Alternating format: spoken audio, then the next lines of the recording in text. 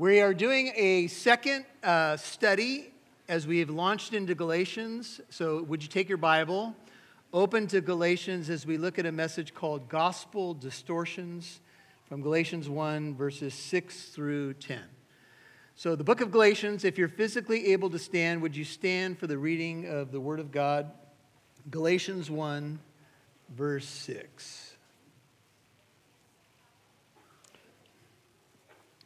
The Apostle Paul writes, I am amazed, Galatians 1:6, that you are so quickly deserting him who called you by the grace of Christ for a different gospel, which is really not another.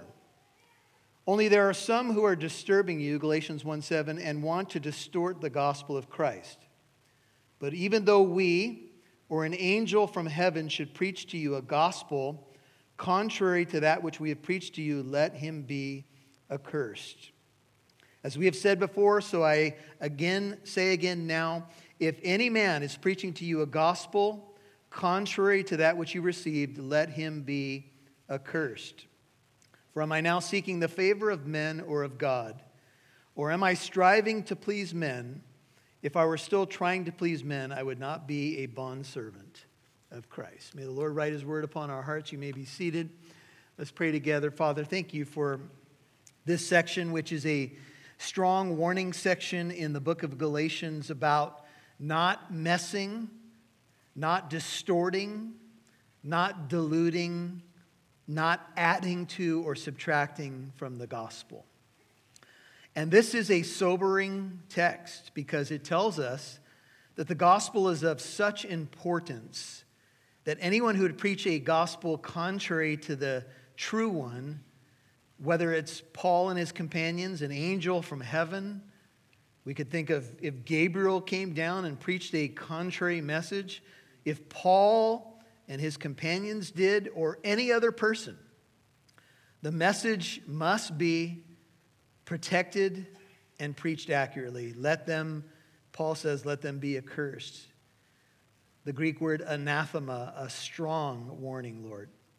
And it tells us how serious you are about your gospel being protected and preached accurately and simply. And the good news, Lord, is that the gospel is good news. It's great news. It's the greatest news of all. Jesus Christ paid our full ransom, paid the price in full at the cross. It is a free gift of grace. And I pray that those of us who may wrestle with that, maybe not fully understand it, maybe it's been confused or distorted for us, would have the clarity that you want to bring us and the hope you want to bring us as a result. So we lay this time at your feet, Father. Pray that you would guide us by your Holy Spirit. You'd be pleased with what we do and that you'd be pleased as how we respond as well. In Jesus' name, and all God's people said, amen. The gospel is good news. That's literally what gospel means. It means good news. What is the good news? Well, in 1 Corinthians 15, we are told the good news is that Jesus Christ, God the Son, entered into our pain, lived the perfect life that we could never live, died on a cross to bear our punishment, to take the wrath of God, to put God's love on display, died on Passover, buried on the Feast of First Fruits, or the Feast of Unleavened Bread, raised on the Feast of First Fruits in fulfillment of prophecy. And anyone who will simply say, whether you're 5 years old or 85 years old, Jesus saved me, Jesus loves me, this I know, for the Bible tells me so. God so loved the world that he gave his Son. Salvation is a gift of God. It is not by works. It is not something that we can add to, we can produce. Keeping good rules. It's not about our diet. It's not about the way we dress. It's not any of that. It's about a free gift paid in full at the cross that can be yours simply for the asking.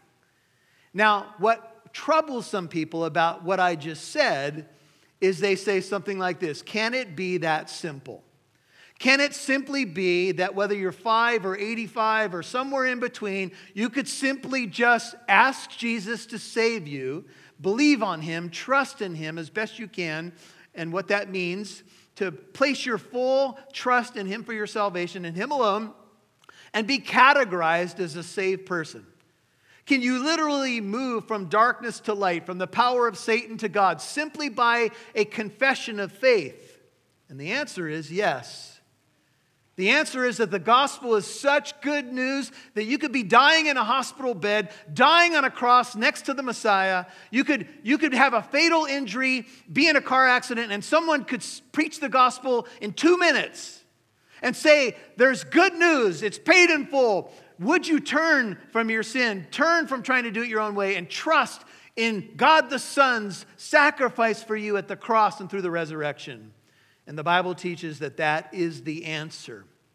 It's the biggest, greatest news of all, and it is so simple, but yet so profound.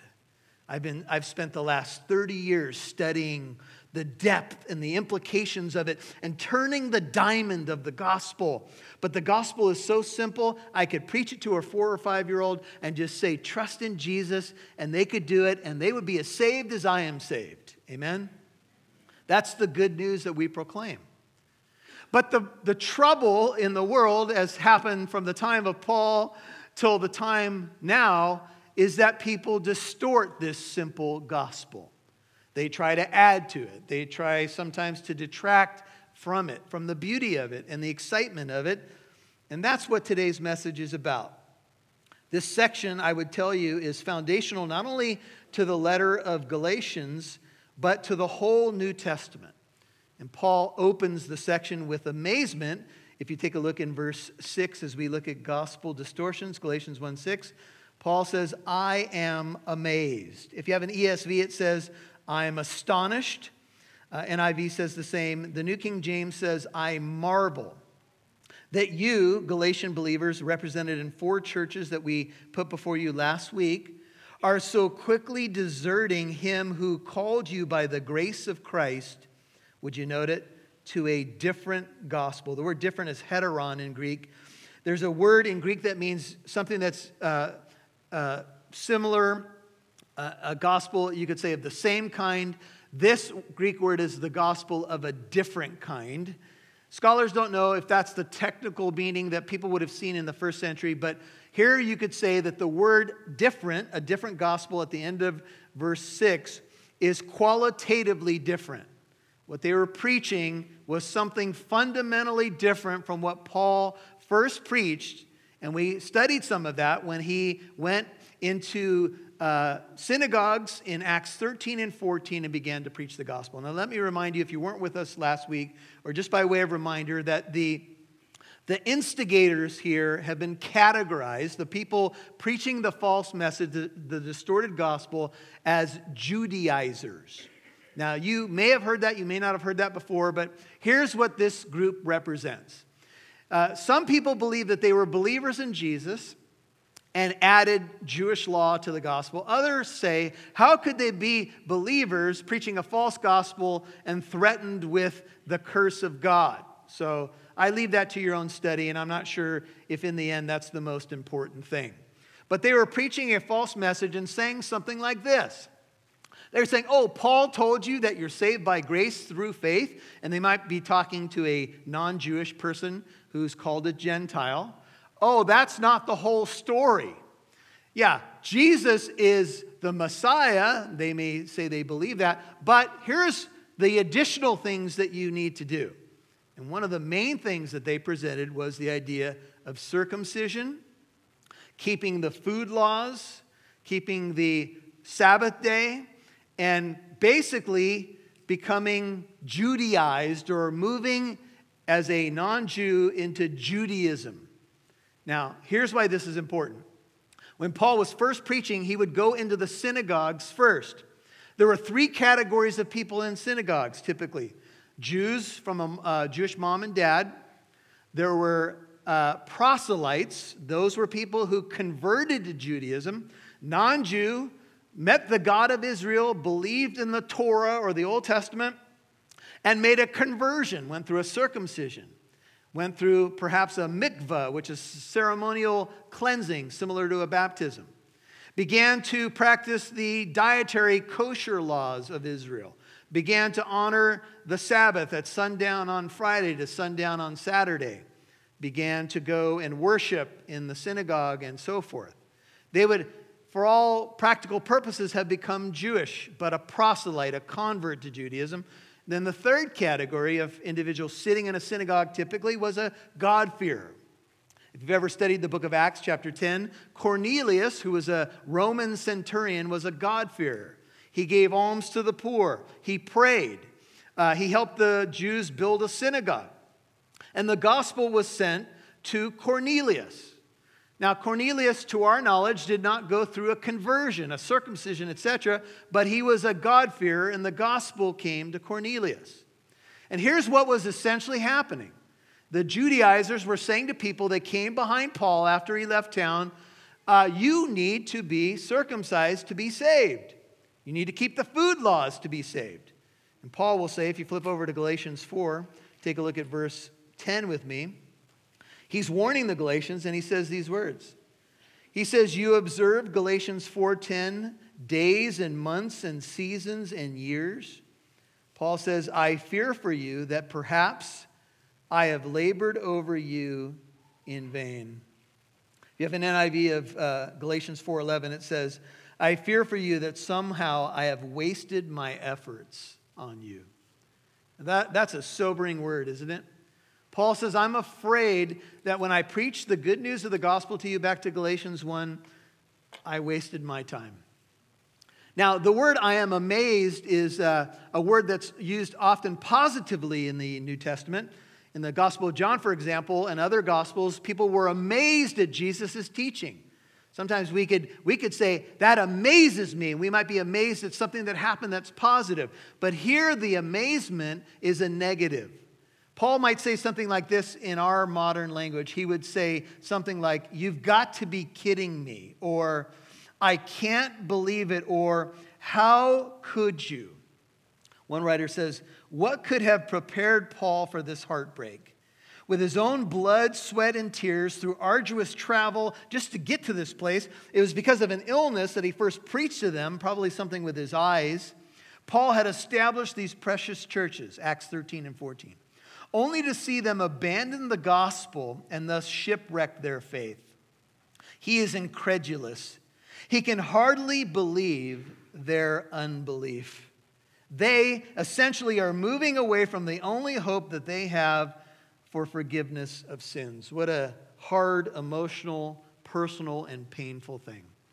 Have you ever had it happen to you? Have you ever had someone come to you, maybe a person that you discipled or mentored, grandchild, child, nephew, niece, friend, and they come to you and they look at you in the eye and they say, I no longer believe that Christian stuff. I'm not going to go to church anymore. I just don't believe that anymore. And sometimes when you have a child come to you that way, it's one friend at school who read something on the internet and said that there's some good argument to debunk belief in God, and now your child says, I'm an atheist. They probably know next to nothing, but that's how they've categorized themselves. I don't want to go to church anymore. There's been a couple of big stories in the Christian world of a man named Joshua Harris. He wrote a book called I've Kissed Dating Goodbye. He was telling people to only, I think he was making the case for courting, but he was saying dating is unbiblical and irrelevant. And he wrote a book that was very influential in the Christian world, being interviewed on Focus on the Family and all the big family programs. And now Joshua Harris is saying that he is no longer identifying himself as a Christian.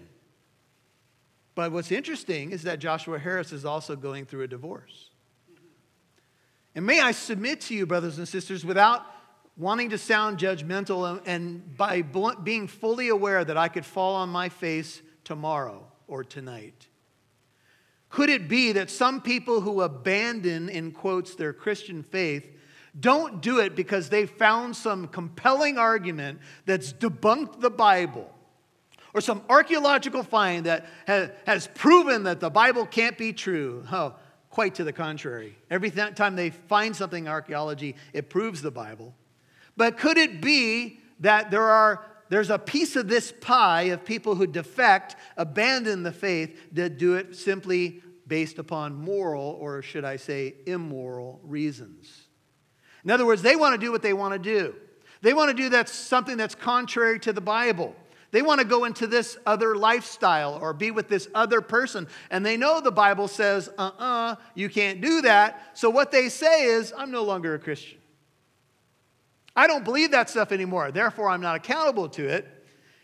And Psalm 14:1 says, the fool says in his heart, there's what? No God. But why does he say that? If you keep reading in Psalm 14, he does it based upon moral reasons. He's corrupt in his heart. And I'm not trying to broad brush here, but I would submit to you that many of the stories that we hear are based upon just that. It's not some archaeological or theological reason. It's simply a moral or immoral reason to abandon the faith. Marty Sampson, one of the co-worship leaders of Hillsong for years, is now questioning his Christian faith. I've been blessed by Marty Sampson over the years as he sung songs to God. I played the DVDs in my living room for my boys as they were growing in the Christian faith. And Marty Sampson is now saying, well, maybe there's truth in other religions. Maybe Jesus isn't the only way. Now, I don't know what's going on in Marty Sampson's life, but I would submit to you that if we were to have the ability to scour the world and watch the defections that happen on a daily basis, I don't think we would be shocked or surprised to know that people probably walk away from the faith every day. Have you been hearing the statistics of kids that grow up in Christian families, in youth groups, who go off to secular universities and now say they no longer believe? Oh, this is rampant. All the polls are coming in now saying if you send your child to a secular university, be prepared for them to come home without their Christian faith anymore. Well, how could that be? Someone might say. And what are the dynamics spiritually that are going on? Were they never saved? Were they saved and lost their salvation? We're not going to go there because that would take us all day to try to debate it and we still wouldn't solve it. And I would say that that's almost irrelevant for this particular passage because the warning is there nonetheless. And Paul says, I'm amazed. This idea of being amazed has the idea of shock mixed with rebuke is how you could put the Greek word. I can't believe that you are deserting so quickly the one who called you by the grace of God. The word deserting there is metatithemi in Greek. It means to transfer, to transport literally, or transpose. Two things, one of which is put in the place of the other. It means to change sides, turn away, fall away, or figuratively pervert. It means to change from, to abandon association or loyalty to. A synonym for this particular Greek word is the word apostasy, which is not an Italian dish, by the way.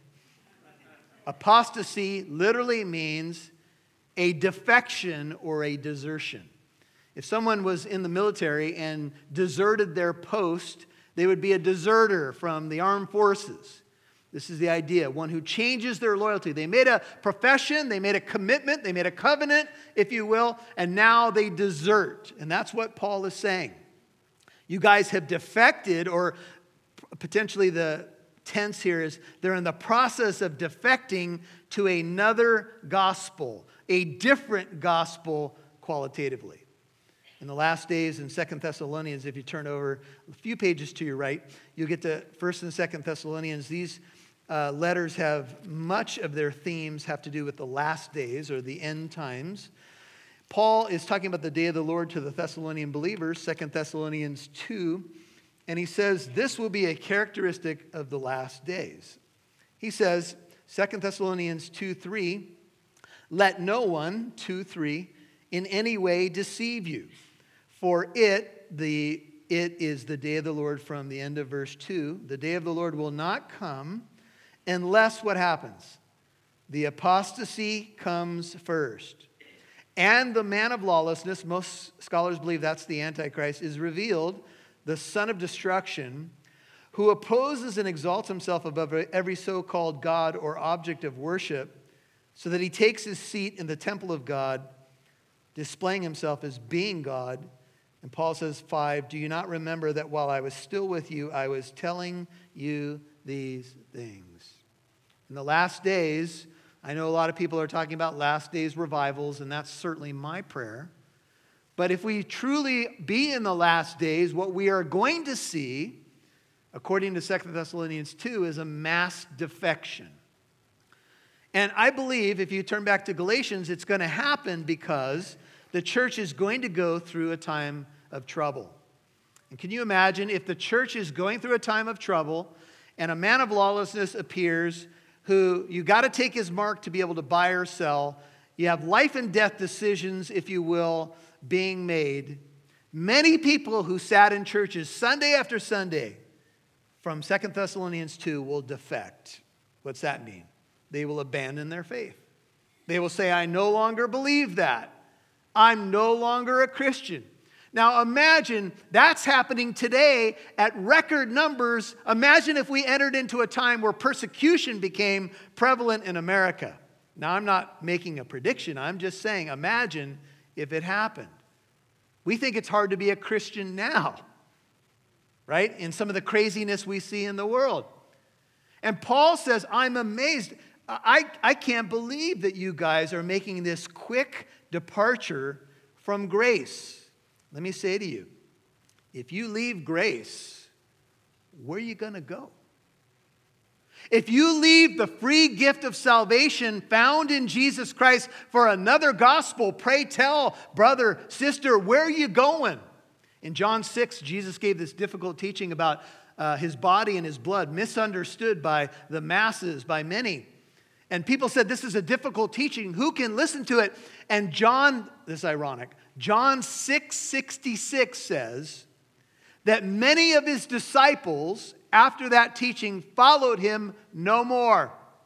And Jesus turned to the 12 handpicked apostles and said, do you want to defect? Do you also want to go away? And Peter, thank God, said, Lord, to whom shall we go? You alone have the words of eternal life. We ain't going anywhere. We've come to know and believe that you are the Messiah of God. Apostasy, defecting is sad. Some of you are in this room and you have someone who led you to Christ that's defected from the faith. Someone who became a mentor to you and they're no longer even going to church or studying the Bible. Some of you may remember that there was a story told in the book by Lee Strobel, The Case for Christ, where he documented the story of Charles Templeton. Charles Templeton was a contemporary of Billy Graham. They were both preaching to huge crowds and seeing big responses to the gospel, preaching to thousands. They say that Templeton was being as effective as Billy Graham. Well, Templeton one day picked up something like a Life magazine. He saw a picture on the cover of a woman in Africa holding a dead baby. And the caption read, something like this, why doesn't God send rain? And he said that catapulted him into agnosticism and bordering on atheism. And he began to write books against the Christian faith and against the Bible. And he became a voice of the opposition. Templeton went this way. Billy Graham went this way. Now, many of you have never heard the name Charles Templeton because Charles Templeton died, sadly, with his legacy being writing books about the Christian faith. And Billy Graham led probably millions of people to Christ. So Lee Strobel was curious. He was a reporter for the Chicago Tribune. He had that kind of instinct. So he goes out to interview Templeton. Templeton's at the end of his life and he's battling Alzheimer's or dementia. And he has lucid moments, but he's definitely getting ready to die. So they talk about what turned Templeton, and he's lucid, and he talks about when he changed and his books. And finally, to make a long story short, Lee Strobel looks at Templeton and says to him, but what about Jesus? What about Jesus? And Templeton says, I miss him. I miss him. And then, if I recall correctly, the story in the book, Within a matter of weeks, Templeton dies. Defection. Imagine what Templeton's life could have been had he went to the right instead of the left. Imagine two evangelists like a Billy Graham simultaneously in the world preaching the good news of the hope of the gospel of Jesus Christ. But the truth is that defections happen all the time. The idea of the quickness of their defection has been pointed out is related to Exodus 32. Would you turn there? This is the second book of your Bible, Exodus chapter 32. This is the story of God delivering the Israelites from Egyptian bondage with the 10 plagues, the parting of the Red Sea, all those incredible miracles. They make a covenant with God, Exodus 32, in blood. Moses begins to introduce them to the law. And finally, he goes up on Mount Sinai to receive the law from God. That's the setting, Exodus 32, verse 1. Now, when the people saw that Moses delayed, he's up on the mountain, to come down from the mountain, the people assembled about Aaron. Aaron was Moses' brother and the high priest of Israel. And they said to him, Exodus 32:1, "Come, make us a god who will go before us. As for this Moses, the man who brought us up from the land of Egypt, we don't know what has become of him." And Aaron said to them, "No, we shouldn't do this. Stop, I'm the high priest of Israel. I have religious problems with what you're suggesting." None of that. He said, "Well, tear off the gold rings, which are in the ears of your wives, your sons, your daughters, and bring them to me." Then all the people, 3, tore off the gold rings, which were in their ears. They brought them to Aaron. He took this from their hand and fashioned it with a graving tool and made it into a molten calf. That's the famous golden calf. And they said, "This is your God, O Israel, who brought you up from the land of Egypt." Everybody write in your Bible, oy vey, what are they doing? Now when Aaron saw this, he built an altar before it, the golden calf. And Aaron made a proclamation and said, "Tomorrow shall be a feast to the Lord." See the word Lord there? That's Yahweh, YHWH. So this is the amalgamation. Hey, we can worship the golden calf and we'll have the feast to the God of the Bible too. That's what people try to do all the time. Can't we have a smorgasbord? You know, a little of this, a little Buddhism, a little Christianity. Isn't it all okay? Well, check it out. So he says, we're going to have this feast tomorrow. The next day they rose early. They offered burnt offerings, 6, brought peace offerings, and the people sat down to eat, to drink, and rose up to play. Then the Lord spoke to Moses and said, "Go down at once, for your people, whom you brought from the land of Egypt," don't you love that, "have corrupted themselves.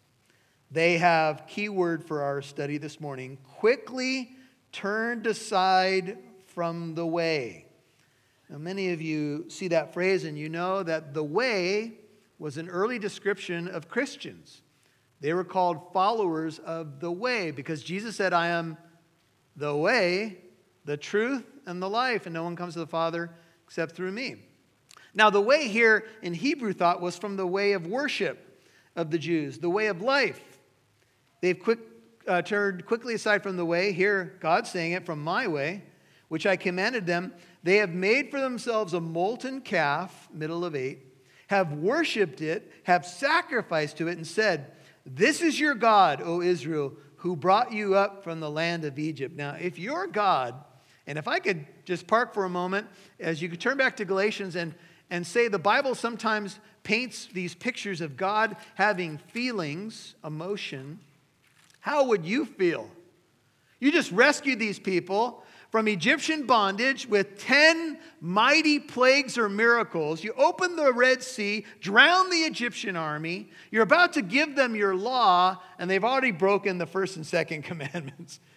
You shall have, "I'm the Lord your God who brought you out of the land of Egypt. You'll have no other gods before me. Don't make an idol." There they are, dancing around, partying it up, proclaiming that this is their God.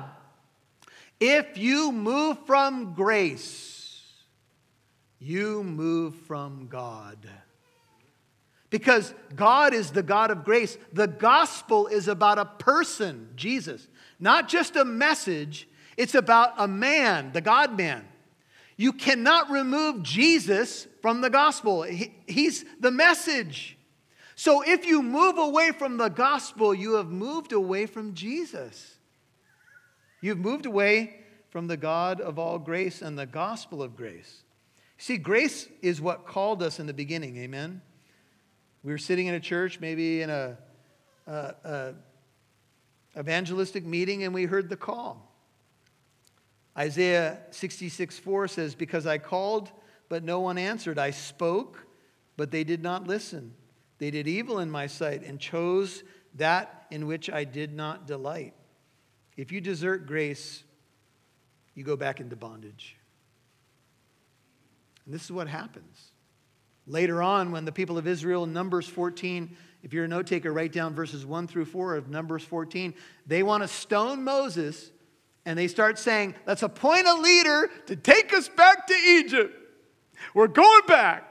You know why? Because we're sick of the diet that we've been eating. Banana pancakes, manicotti. There's only so many things you can do with this stuff, right? We missed the steak and the onions. Yes, we took a bite and we were being whipped in between. But the food was wonderful. Steak and leeks and onions, I miss it. Right? You ever traveled abroad and maybe they don't have the typical restaurants we have, and first thing you get back is Miguel's and then In-N-Out. It's somewhere in that order, right? Thank you, Lord. You're kissing the floor of In-N-Out. People think you're crazy. That's sort of what the people of Israel did. They were sick of the diet. They had forgotten that they were slaves. And do you know the enemy does this to us?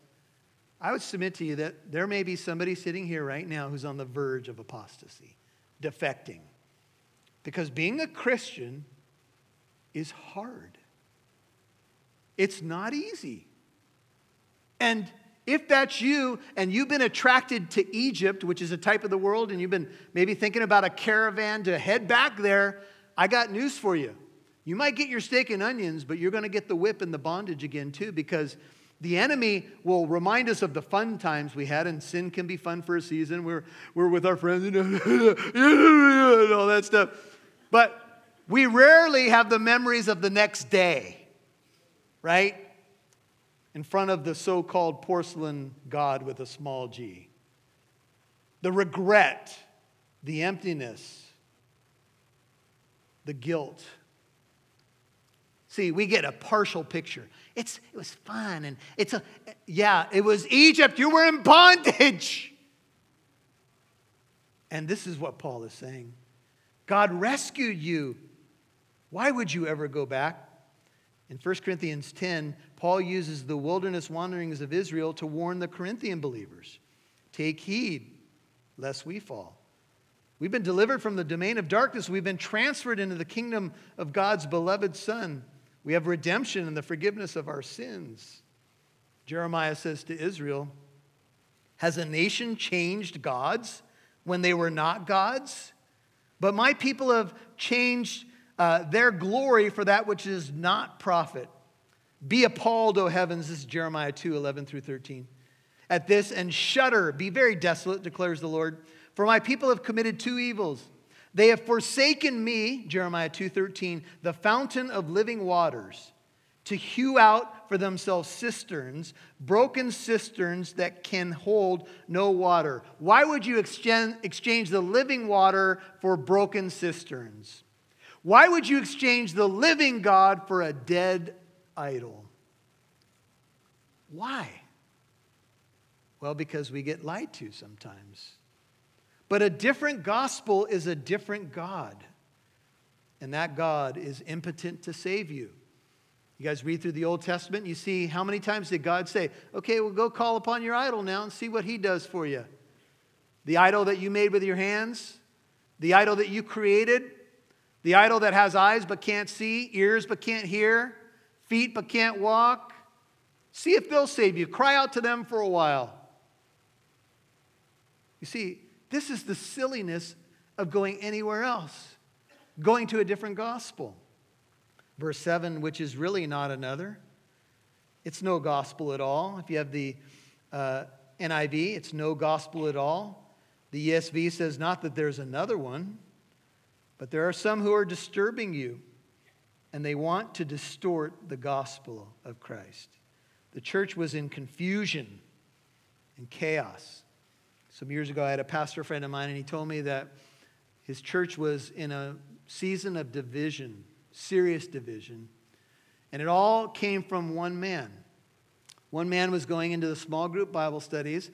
He had a hobby horse doctrine that he couldn't get off of, and he started to preach it to the small group Bible studies, make his case, and he was questioning the pastor's theology. And the church ended up divided. Flip over to Galatians 5 for a second. Even though the language tells us that there's a group of people that are doing this, preaching a different gospel, they have a leader. Galatians 5:10 says, I have confidence in you, 5:10, that you will adopt no other view. But the one who is disturbing you shall bear his judgment, whoever he is. Now, the language in chapter 1, if you flip back there, is that there's a group of people that are causing the confusion, but they have a ringleader, and that's typically what happens. They had one guy stirring the pot, and he was agitating the people. And the idea of disturbing is a Greek word tarasso, and it means to cause inner turmoil or confusion. It's a word in the Gospel of John where Jesus was in turmoil as he was facing the cross. He was deeply troubled, and the disciples were troubled. It means to stir, to agitate, to cause heartache or heaviness or confusion. And this is what was happening. This troubler was stirring it up, stirring the pot. He was causing soul distress in people. One writer says, the trouble with a lot of us comes from pressure and often troublesome times in our lives. Think about, for example, a person who comes out of a cult or a world religion and they become a Christian. And now their family begins to say, if you're going to follow that, and some of you may be in this spot right now, we're going to disown you, or you're going to have nothing to do with the family anymore. You see, when this happens, it's not always about theological things, you guys. When someone is in a system, it's about family. It's about emotional distress and pressure. It's about, hey, this is all my family's known and our culture and everything. And now to become a Christian is a huge move. And sometimes people go back to old traditions and systems because they can't take it. They can't take the alienation. They can't take the threats. And so they go back to their old ways or old habits. These leaders were saying something like this. Well, if you believe that simple gospel of grace, you're not really saved. You see, it appeals to us to do something. They might say something like this. Well, it's Jesus, but you got to do these 10 other things or these 20 other things, and then you could be saved, which appeals to me as a human because now it's my self-effort. If I could check the boxes, then I can know. But you know, when we end up in heaven, there ain't going to be no boasting about what I did, what you did. We'll be rewarded for it. But the only thing we're going to boast in is in the cross of Jesus. Amen? You see, there's going to be no boasting about how many doors I knocked on or how many people I led to Christ. That's why I'm here. No, no, no. You're going to be in because of the grace of God. Wilson points out that there's a twin source of defection or apostasy in every professing Christian's life. He says it's soul trouble and twisted truth. Soul trouble makes us vulnerable to twisted truth. I'm quoting. We can experience soul trouble in personal crisis, hardships, tragedy, and loss. He tells the story of a young man who returns home from college on Christmas break only to be told by his Christian parents, raised in a Christian home, that they're getting a divorce. He's crushed. He returns to college and takes a world religion class, which under normal other circumstances would have been a useful intellectual exercise, but now that class is set to deliver a body blow to his Christian faith. He ends up getting into yoga with his girlfriend, transcendental meditation with his roommate. He no longer considers himself a Christian. What happened? Asks Wilson. Well, apostasy often comes in times of crisis, but it also can be a slow drift moving us, as he says, from the seashore of faith to the raft of doubt, driven by the winds of disappointment and carried by the currents of false teaching. Close quote. Sometimes you ask a person, what happened? Why did you stop going to church? Why did you turn over here? And when you unveil the reason, it's a personal hurt. It's a disappointment with another professing Christian. My mom and dad are getting a divorce, and they raised me in a Christian home, and they gave me this faith, and now what are they doing? And we get hurt, and we get wounded. And the natural response for many is, well, then maybe Christianity is not true, or maybe I'm not going to bother with it anymore. I was at a golf course and began to witness to a girl that was behind the counter, and I was sharing the gospel with her, and she said, I will never step foot in a Christian church again. And I said, why? She said, because I grew up in a church, and they said, if you wear that dress, you're going to hell. If you wear makeup, you're going to hell. You go to a movie, you're going to hell. You dance, you're going to hell. You smoke cigarettes, you're going to hell. She said, I will never step inside a church again. Now, I tried my best to preach grace to her and have her understand the simple gospel, but I'll tell you, there are many people in our world, due to false teaching and crises, or a combination of both, that inoculate people to the gospel. They got a deflector shield so thick around them because of past hurts and wounds and confusion of false teaching, which abounds in our world. And so they distort the gospel. They add to it. Think about if you had a painted masterpiece that became corrupted. The gospel is a masterpiece. You have a computer file that becomes corrupted. You have people who mess with things and change the purity of something. That's what was happening, and the original gets lost, corrupted. That's what was happening. The American gospel, it's Jesus plus wealth, prosperity, health, and wealth. It's this formula. It's these 10 things, these 15 things, this dress. Got to be baptized in our baptismal. You got to have this diet. Oh, you eat that? Oh, you're in trouble. No. We are saved by grace through faith, and that not of ourselves. It is the gift of God. Here's how it's been put. Gospel math. The gospel plus anything equals nothing. Or to put it another way, gospel equations are this. Jesus plus anything else equals nothing. Jesus plus nothing equals everything. Amen? Jesus plus nothing. He saves you. What could you add to what he did? Now, some people at this point say, well, then, could you just live however you want to? You get your insurance policy, put it in your back pocket. I'm not going to hell anymore. Saved by grace, saved by grace, saved by grace. Sing the little song. And then you go out and live like hell the whole week. Is that what your Christian life should be about? No. See, the greatest motivator for living a godly life is grace. Amen? The greatest motivator for me to honor the Lord is love, not law. Think about it. What motivates you the most in your life to do the right stuff? Is it law or love? I love because he first loved me. He gave himself up for me. What would I hold back from a God like that? I love my bride. I want to honor her. It's love, the love I have for her, that motivates that faithfulness. Not some law, not some document I signed 30 years ago. It's love. Love is expressed, of course, in wanting to do the right thing. And so Paul says, look, even though, or if we, that's Paul and his companions introduced to us in the first part of the letter, or an angel from heaven should preach to you a gospel contrary to that which we have preached to you, if that happened, let him be accursed. That word accursed is anathema. It literally means let that person be devoted to divine destruction. Let them be under the wrath of God. You want to say serious? Oh, yeah. Paul says if we came back into town and preached a different gospel, if an angel came down and preached a different gospel, that person is under the anathema of God. They're under the curse of God.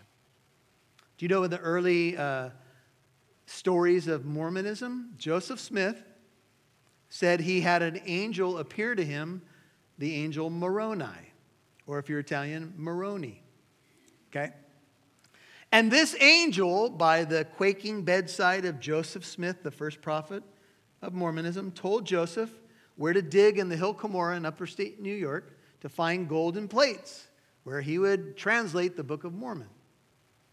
Now, that story is interesting, isn't it? Because it was allegedly an angel bringing a message that is essentially contrary to the gospel, although the Book of Mormon is less problematic than some of their other writings.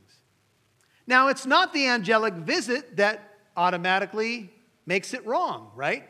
In Matthew 1 and Luke 1, we have narrative accounts of angels, the angel Gabriel namely, appearing to Mary and Joseph to tell them about the coming of the Messiah.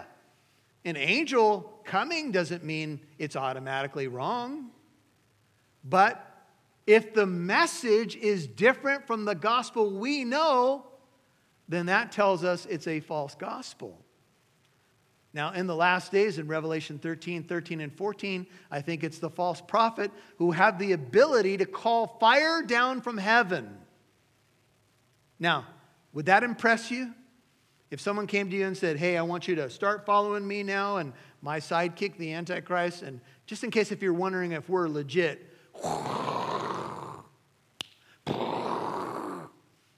you might say to yourself, Pastor Michael never called fire down from heaven. Oh, I've been asking for it. I'm kidding. You're just kidding. Would a sign or a wonder be verification? Not if the gospel's false. Now, Jesus did signs and wonders, but his message, and of course he was the gospel, but there's such a thing as false signs and wonders. At the beginning of Islam, Muhammad thought a demon was terrorizing him, and then his wife convinced him that it was actually a good angel. So we have some precedent for this kind of thing. Interestingly enough, in a place called Medjugorje, Yugoslavia, some apparitions began to appear, as the story goes, to some teenage kids. They went out into the woods to smoke cigarettes, and this Marian apparition, they called her the Madonna or the Virgin Mary, floating 3 feet above the ground, began to bring messages to these so-called people who are getting these apparitions. And people from the Catholic Church and the Evangelical Church went and interviewed the visionaries, as they call them. What did you see? What did the apparitions say? Perhaps they're saying thousands of messages came over the years. Well, the Madonna in a gray outfit floating 3 feet above the ground started to say that all religions lead to the same place. And all you got to do is really be a good person. And so even if we were convinced that the visionaries actually saw something, we'd be a little concerned, would we not? Because now we're getting pluralistic messages about, oh, it's just about your sincerity. It's all religions teach the same basic principles. Do they? Let me ask you. If you have an Eastern religion that teaches that you live over and over and over again in reincarnation, and that you finally get off the wheel of reincarnation when you're good enough and you have enough good karma, and then you merge back into this non-personality great one, and then the Christian faith tells you that you live once, it's appointed to a man to die once, and after this comes the judgment, that Jesus is the only way, that he's made a way for you, but you've got to trust in him. You have two differing truth claims, correct? Do those two truth claims contradict each other? Yes, they do. One says you live over and over and over again, and you get there where you need to be based upon performance and good karma. And the other one says you got to trust in the finished work of Jesus Christ. Now, both truth claims could be false, but they both can't be true because they contradict one another. To put it simply, 2 + 2 is 4. Someone over here says, I really believe 2 + 2 = 5. I feel it. Well, that's compelling. But 2 + 2 is 4. I don't care how you feel. I had someone come up to me after first service and say, do you know some people are saying if you say 2 + 2 = 4, that that you're being mean to people and you're bordering on racism? Because I said that 2 + 2 is 4 and not 5. That's where our world is right now. Have you noticed? We going cuckoo. There's some crazy stuff out there. How dare you say 2 + 2 could only be 4? And then they want to go over and pet a puppy in the corner for a while. I mean, this is where we are, folks. I'm sorry, but it's craziness. We have some serious issues with real racism. Don't get me wrong. But we have some crazy stuff going on too, where if you tell someone they could potentially be wrong, you are an evil person. This is where our world is. Because I think I could feel some of you saying, man, Paul sounds a little harsh. He's calling curses down on people. Chill. Take a chill pill, Paul.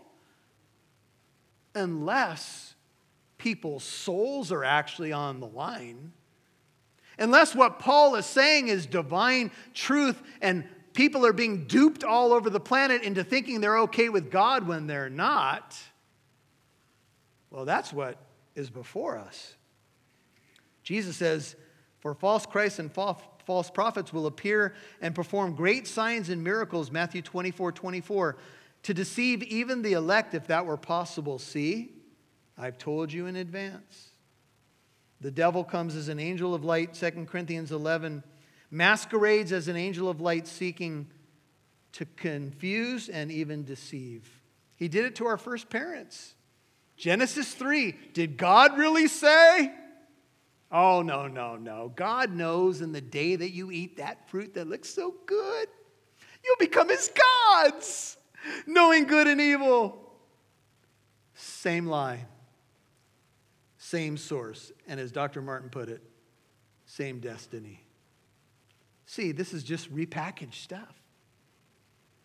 And so as we wind down, Paul pronounces a double warning or a double curse. He says, as we've said before, so I say again now, if any man, he went from us to an angel to anyone, verse 9, is preaching to you a gospel contrary to that which you received, let him be accursed under the divine curse, the anathema, the destruction of Almighty God. What should we do? If someone goes astray, we should pursue him. James 5 says, my brethren, if anyone among you strays from the truth and one turns him back, let him know that he who turns a sinner from the error of his way will save his soul from death and cover a multitude of sins. James 5:19 and 20. The church has been entrusted with the everlasting saving gospel to protect it from being diluted, to preach it straight. But do you know why a lot of what's happening is happening today? Because of verse 10. Would you read it? For am I now seeking the favor of men or of God? Am I striving to please men? If I were still trying to please men, I would not be a bondservant of Christ. Now, don't raise your hand, but I would imagine that all of you have some people-pleasing tendencies. We all can be that way, right? And imagine if you're a pastor and you're being interviewed by Larry King, and the red light goes on, and you're sitting there at a desk, and Larry King begins to ask you some questions about alternative lifestyles. What you believe about marriage, what you believe about, are people who don't trust in Christ going to end up in hell? You know, they frame the questions very well, don't they? And there you are. You're the one on national TV now. You're the one with the hot lights on you. You're going to go home later and do a barbecue in your backyard, but your neighbor saw you on TV. Hey, you were the one on TV? Saying that stuff about, yeah. See, now you got to make some decisions, right? Do I really believe what I say I believe? And we've watched some pastors there ask the question under the hot lights, and they do something like this. Well, let me entertain you. And they dance all around the subject. Others, instead of taking a full swing, went like this. They turned to bunt. And others just went, Mary had a little lamb. It's hard, isn't it? We laugh at it, but you know, when you have somebody looking at you saying, how dare you say Jesus is the only way? How all of a sudden you're at work Everybody's rallied around the Keurig, the coffee maker. And you hear discussion, all religions basically. I'm reading this book on how all religions lead to God, and it's just about being sincere. And if you're sincere, you're fine. And there you are. You just heard the message from Galatians 1 in church. Should I? Could I bring something up to you guys? What, Holy Joe? Or you're at an Easter dinner with your family, right? And politics and religion come up, and people are, all religions basically teach the same lessons. Everybody, it's just about being sincere, and there you are. And you say, well, wait a minute. Jesus claimed to be, hey, Holy Joe, it's Easter. We're not going to talk about that kind of stuff. Jesus being brought up at Easter time.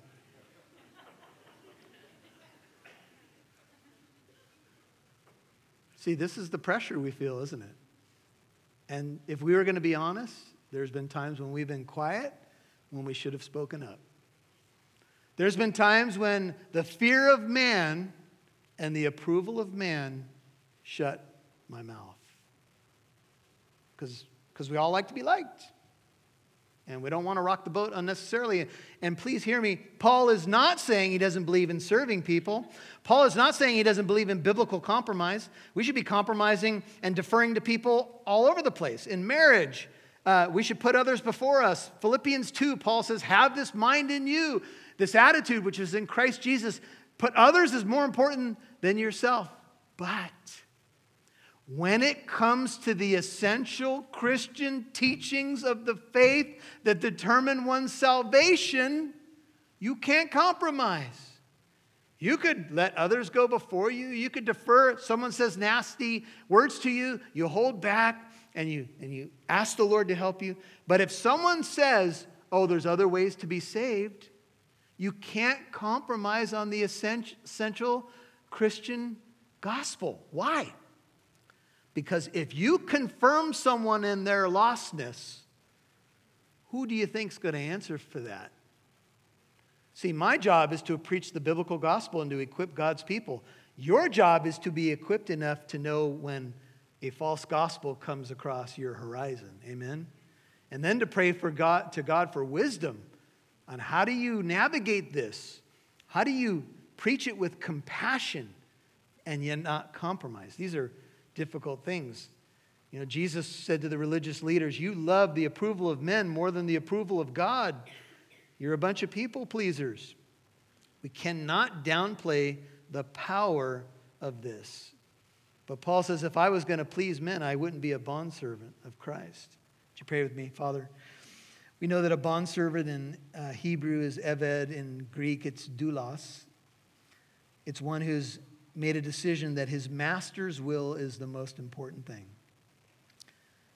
And she will do those things that please their Lord, no matter what.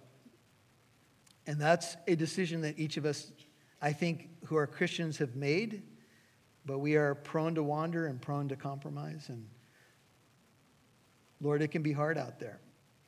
It can be hard in our own hearts. And I'm going to ask you right now that you would give us strength and courage never to hold back the truth that could save somebody, but to deliver it, never forgetting where we once were, how we were lost, how we were ignorant, so that we don't start calling curses down on people or being obnoxious, but we preach the truth in love, and then we leave the rest to you. I don't think it's loving, Lord, to hold back saving truth, but I feel the pressure personally at times because it's easier to be quiet. Would you help me? Would you help all of us to be a little bit more bold, yet to be compassionate, to know that it's compassion that drives us to preach the good news of the hope of the gospel. It means everything to us.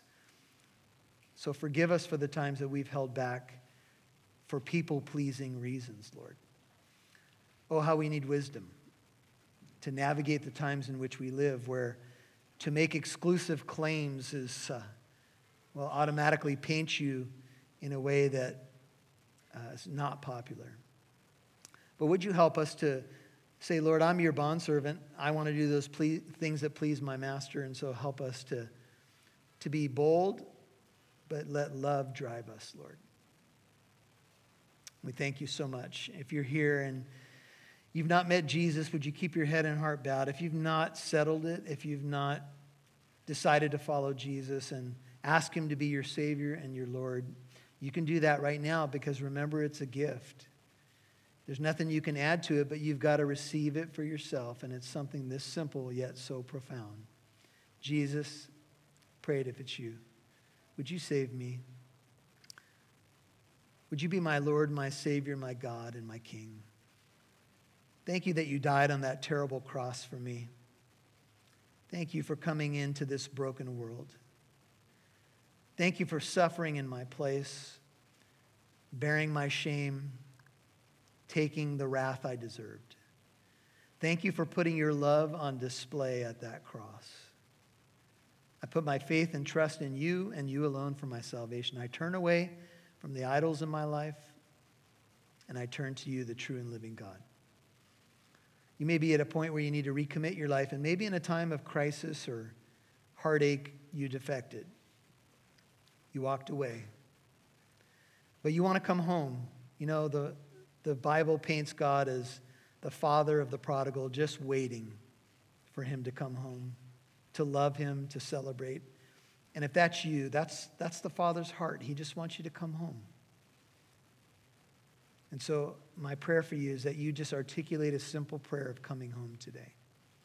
And Father, for this precious church fellowship that is preaching the gospel on the highways and byways, in the schools, on the streets, in the malls, on the radio, on the mission field, in Bible studies, in homes, in neighborhoods, may you help us to be ambassadors of good news, of great joy, which is for all people, that a Savior has come, and his name is Jesus. We love you, Lord. We thank you. In his name we pray. Amen. Would you stand?